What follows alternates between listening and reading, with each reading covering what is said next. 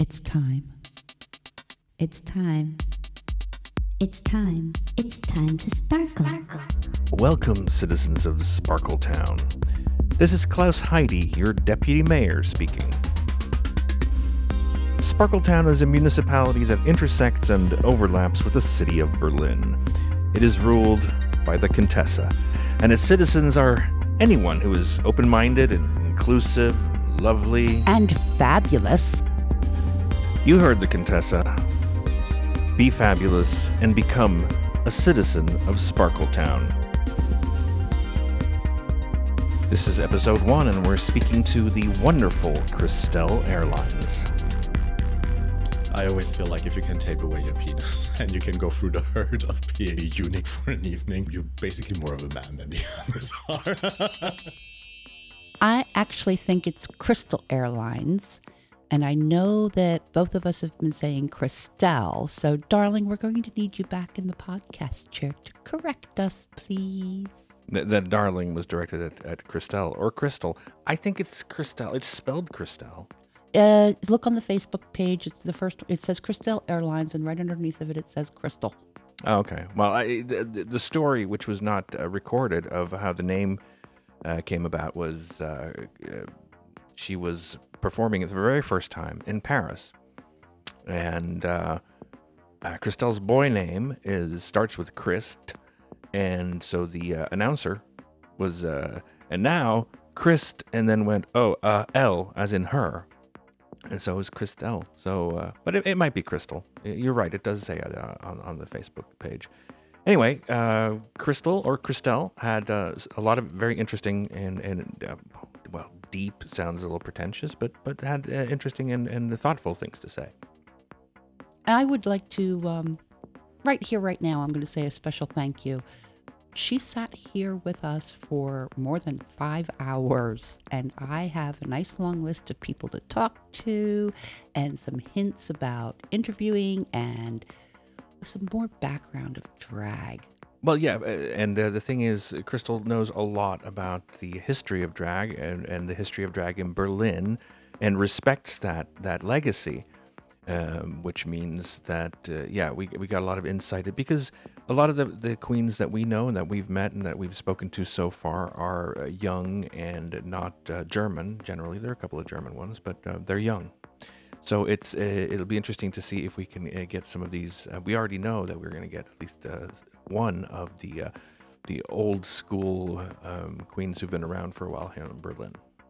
I'm so excited. Oh, so am I. That's going to be a lot of fun. But for now, here is Kristelle talking about, and I love that heritage. It's mentioned in the thing, but I think it's great. Brazilian/Danish. Yeah, that's very special. And she identifies Brazilian Latin. Yeah. But looks Northern European. It is very blonde. Yeah, it's an absolutely fascinating person, great performer, and officially, and I think I probably told everybody this, but officially my drag crush. Let her talk. Hello. Who do I have with me today? Hello, I'm Kristelle Airlines. I'm so excited. Kristelle, talk to me about your path to drag in Berlin. Basically, I started drag in Paris. So I was hanging out with a bunch of drag queens that were doing celebrity impersonation. And then Britney got sick. And I used to be at every rehearsal, at every show, because I just loved the people. And then they put me in Britney drag, and I was supposed to do I'm a Slave for You, and oops, I did it again. And so I did. And but it was like a one-time thing for me. It was like fun on being on stage, having like a background also on stage was kind of easy. But then I came to Berlin. I kind of needed an outlet because I wasn't feeling well. I got sick, and then I had like a lot of things happening at the same time. So I kind of wanted something to get my mind off things. And I didn't have money, and you can get in for free in clubs in Berlin if you're in drag. So I just counted 2 and 2 together and became a woman. Now, a little birdie told me that you could be considered to be someone's drag mother.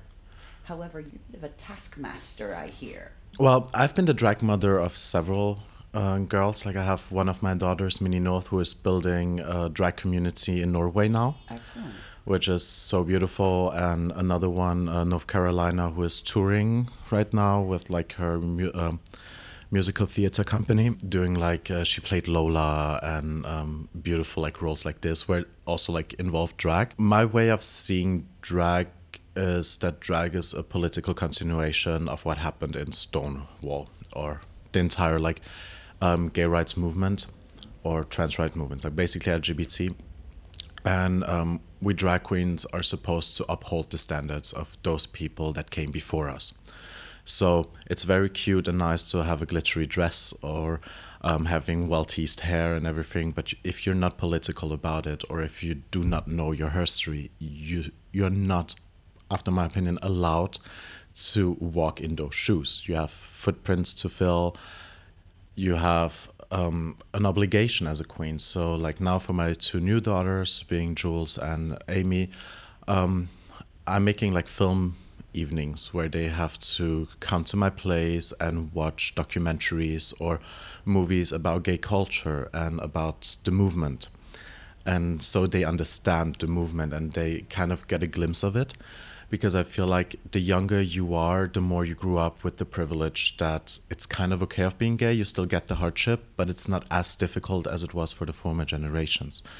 And I feel it's really important that you try to grasp the hurt of a generation that came before and the fight, so you can value them and you can celebrate them. It never occurred to me that the younger queens would have a privilege because of the queens that have come before. Well, we have, for instance, RuPaul's Drag Race that made drag mainstream, and that also kind of shoeboxes drag into different categories, which I'm kind of okay with because the categories have been there before. Mm-hmm. The question now is just to get the general audience to understand that there are things beyond that. Mm-hmm. But we have the luck that we had people like Tammy Brown or Raven, etc., like paving a way for us so the mainstream can accept us, that even straight people come to our shows and do not see us as like circus animals, but are actually enjoying it for an art form. The people before that didn't have that. Like, drag was always an underground movement, and it was something very specific to the LGBT community. And the drag queens as such had to like work double as hard because the family wouldn't get it, or they wouldn't be recognized by the community as being full-fleshed men, for instance.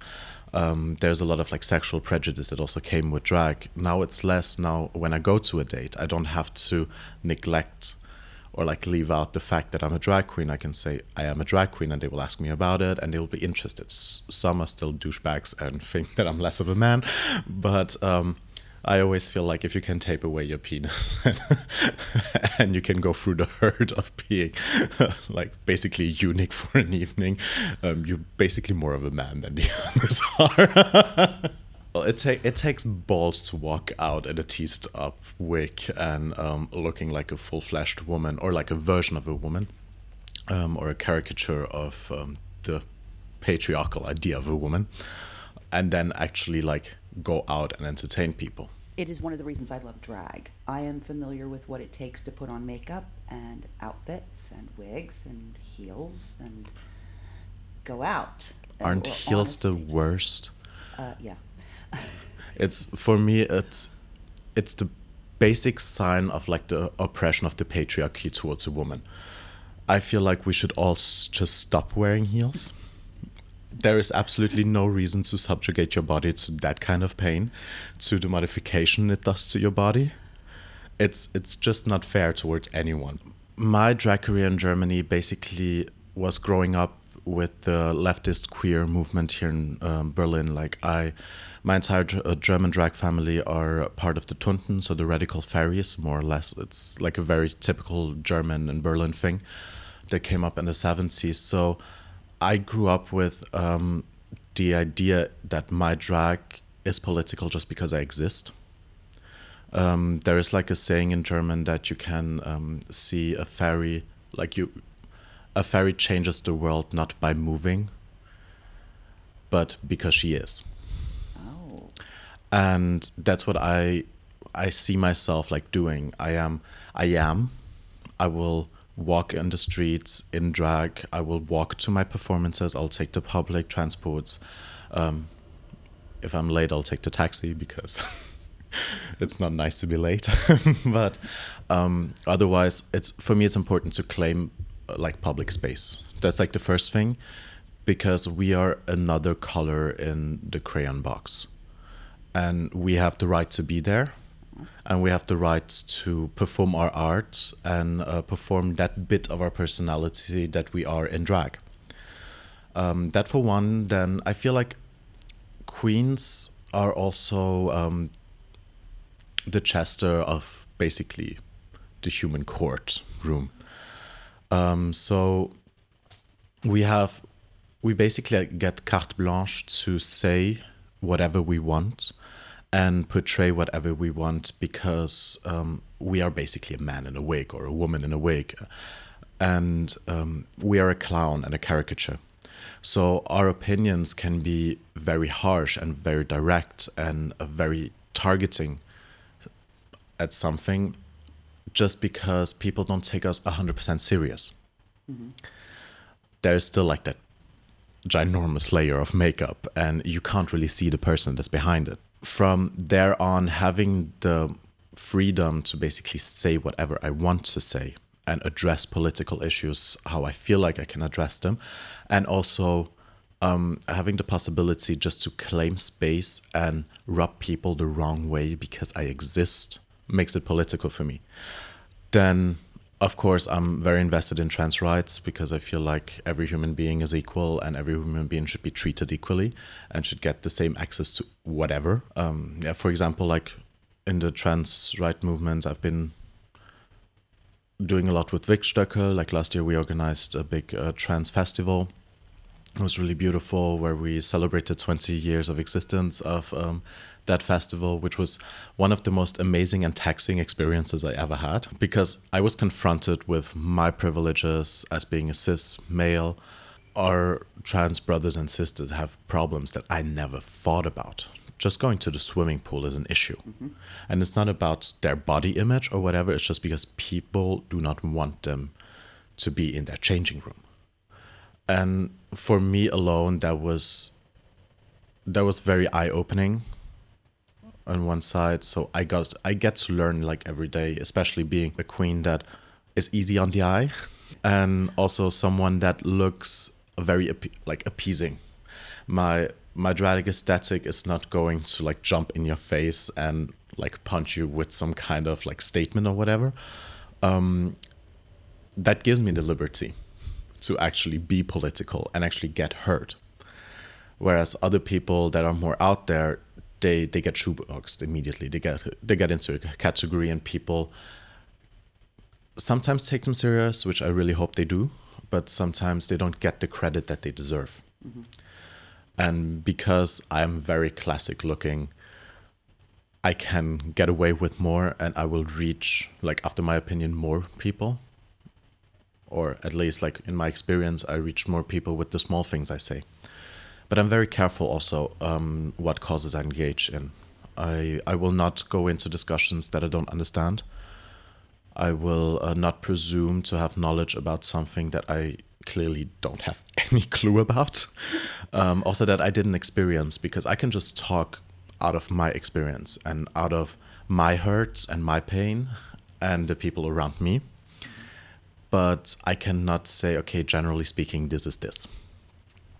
So when I have like my own shows and stuff like this, I like to have a moment that I call the serious moment, where I just spit and rant about the things that I find we should change. Which is basically preaching to the choir, because most of the people there have the same opinion. But it's nice sometimes to have the liberty just to scream it out, put it in a room, and get a feedback. I feel like we're not discussing enough about politics in a proper manner. We basically lost our ability to properly speak to each other and properly discuss about issues. I feel like the ability to listen has also gone down over the years. And so having the possibility to actually be on stage with a microphone, putting out my arguments there, my beliefs, and then having the public basically heckling me about it, helps me to also like grow in my opinion, but also get my opinion out there. I never had like a home country. I never had like my home soil. So I never got to claim anything for myself. So the only thing I had to hold on to was my family and my intellect, and try to, with that, weasel a way into a country and make it home. So every time I come into a new country, like Germany, for instance, I'm sitting here looking at things that I do not understand. Where is it you're from? So my mother's Brazilian and my father's Danish, but we never really lived in the respective countries. So we used to commute between Denmark and Brazil all the time. So I spent nearly half of the year in Brazil and half of the year in Denmark. So I never got to like create, okay, this is my Danish bubble or this is my Brazilian bubble. And then we ended up in Luxembourg because my mother didn't want to learn Flemish because Belgium was another option. And my parents were ignorant enough not to know that Luxembourg had their own language. God bless them. So we ended up there. But Luxembourg for me was because I knew that we didn't choose to be there. It was never a place I wanted to be. Then being a very conservative and a very small and protective community as they are, because like Luxembourg has 500,000 inhabitants, half of them are Luxembourgish, the other half of them are foreigners. So the Luxembourgish people are very protective about their heritage. I kind of get that. So that's why I also, in some very weird ways, can understand the sentiment that the people in the Confederate States feel about their heritage. Because I've seen people handling it in a different way, but having the same sentiment. Which basically means that Luxembourg, at least when I was growing up, had two different societies. You were or with the foreigners or with them. I learned the language quite easily and quite fast because as a kid you do that. But I was never one of them.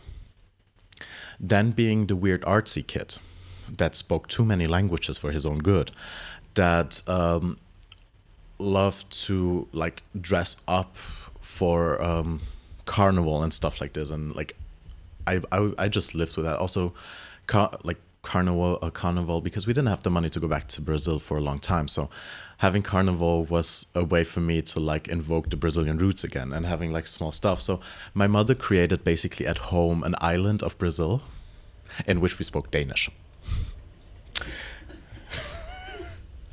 Because my parents decided that like having my brother growing up bilingual at home would be too difficult for him.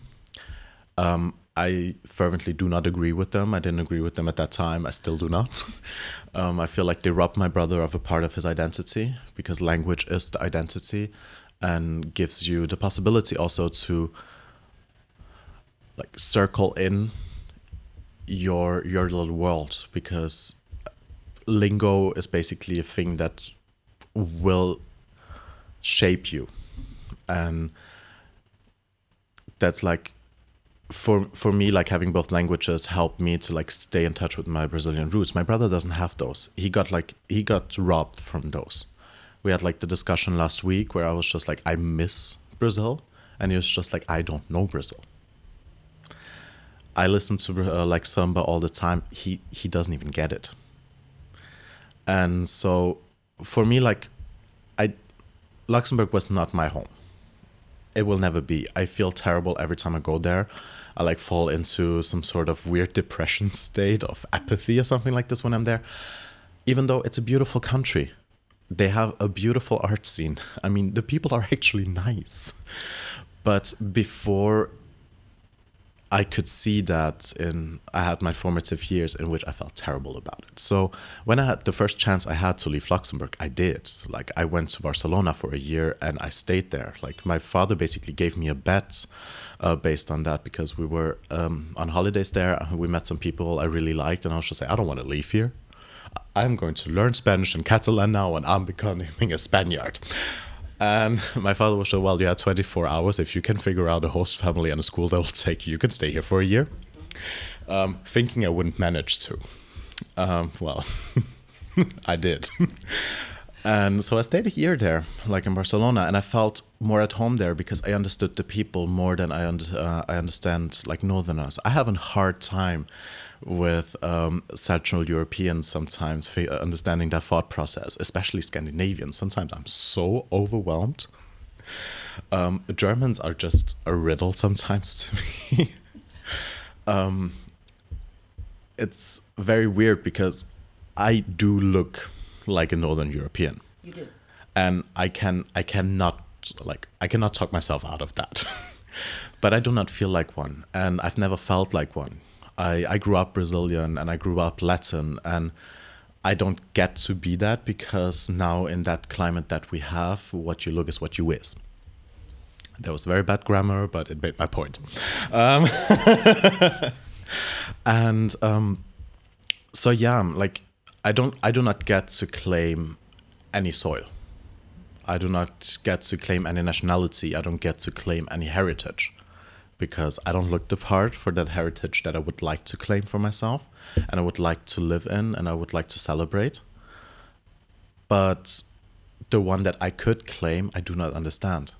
I'm too far away from it. So my only option is to create my own identity and my own culture and my own little bubble. It's liberating in a way. I don't have to deal with nationalist shit. I don't have to be proud of a country that just because it gave me something, or I don't have to wear a banner just because, or a flag just because I'm from there. I can honestly say, well, I am European because I grew up in Europe. I understand Europe. I love Europe. I want it to be a federation. There's, for me, no discussion about it. But on the other hand, I miss the red soil of South America. Like, I want to go back to the South there. Like, my wish is after I finish my school here in Germany, I will get myself a horse from the Foz de Iguaçu and I will ride up to Florianopolis visiting my family. Hopefully I'll find some gauchos that will take me in because I will not survive on my own. And just have like fun finding out what actually the culture really is, because I get the stylized version. I get the version that my mother taught me. I was in a Zumba school. I sing Maria Bethânia things and I watch the telenovelas, but it's still from a distance. I'm not submerged in it. What is your current, this is what needs to be told? Ooh. I love that response. So, well, I think we have to talk about body positivity, body shaming, and body image in general. I feel like, and also the way that the left and in general liberal people are talking to each other. I'll start with that because that gives me more of a rant than I build up energy. I feel at the moment that we're not talking to each other clearly. We have a common enemy. We have the alt-rights rising up everywhere in Europe, well, in the entire West. And basically, the West has fucked up so much in the other parts of the world that they are prevalent there since years and years and years. We are not doing shit, absolutely shit, to do anything about it. I am ashamed sometimes to be in the privileged position that I am, surrounded by intelligent people that are more concerned about what they put out on their social media as a political statement than actually about them actually going out and doing something about it. I don't want to sign another petition. I don't want to go around asking people for another signature here and there online just so I can maybe get one representative to take me seriously. No, we have issues at hand. We have the AfD rising. We need to all band together in Germany now and get them fuckers out. It's not okay. If you cannot accept what happened 70 years ago, if you cannot accept that 7 million people that did absolutely nothing wrong was killed on your soil, and you're still ranting about how the Jews or the foreigners are taking away your jobs, I'm just like, no. Maybe you should think about your life then for a second. If you're not getting that job, why you're not getting that job? We have been neglecting for years and years education, especially from the side of the left. We have been educating ourselves in our beautiful ivory towers. We have been going around telling people how they are supposed to speak, how they are supposed not to speak, instead of going to the root of the problem, educating people properly. And that was Kristelle. Okay, how's your drool towel doing over there? Staring at your drag crush for the last hour. Well, yeah, but as a boy, and for all that I am a big drag fan and a big supporter, ally, etc. of the queer community, I am very straight. Not for lack of trying, but I'm into women. Poor you. Yeah, it's sad. I'd love to be bi. That'd be great. Wouldn't it be? I mean, you kind of double the amount of possible partners, but it's not really a choice, is it? I don't think we got Kristelle's contact information in the podcast. If you want to book Kristelle Airlines, look for her on Facebook, look for her on Instagram, get in contact with the producers at the shows that you see her at. She is indeed available to be booked. Right. And, if all else fails, contact us at Sparkletown Podcast on Facebook, and we'll put you in touch. Kristelle, I still owe you a dinner, darling. Thank you. Oh, that's right. Yeah. And thank you so much for sitting with us. I really, really appreciate that. Congratulations. Podcast number 1. Sparkle. You are now departing Sparkletown. Be careful. The real world out there is frightening, gloomy, and boring. Make sure you come back for episode 2, 3, 4, 5, 6, 7, 8, 9, 10, and so on in the future. We will be available on iTunes and, of course, on our site, Thelandrome.com. That's TheLindrome.com. See you there.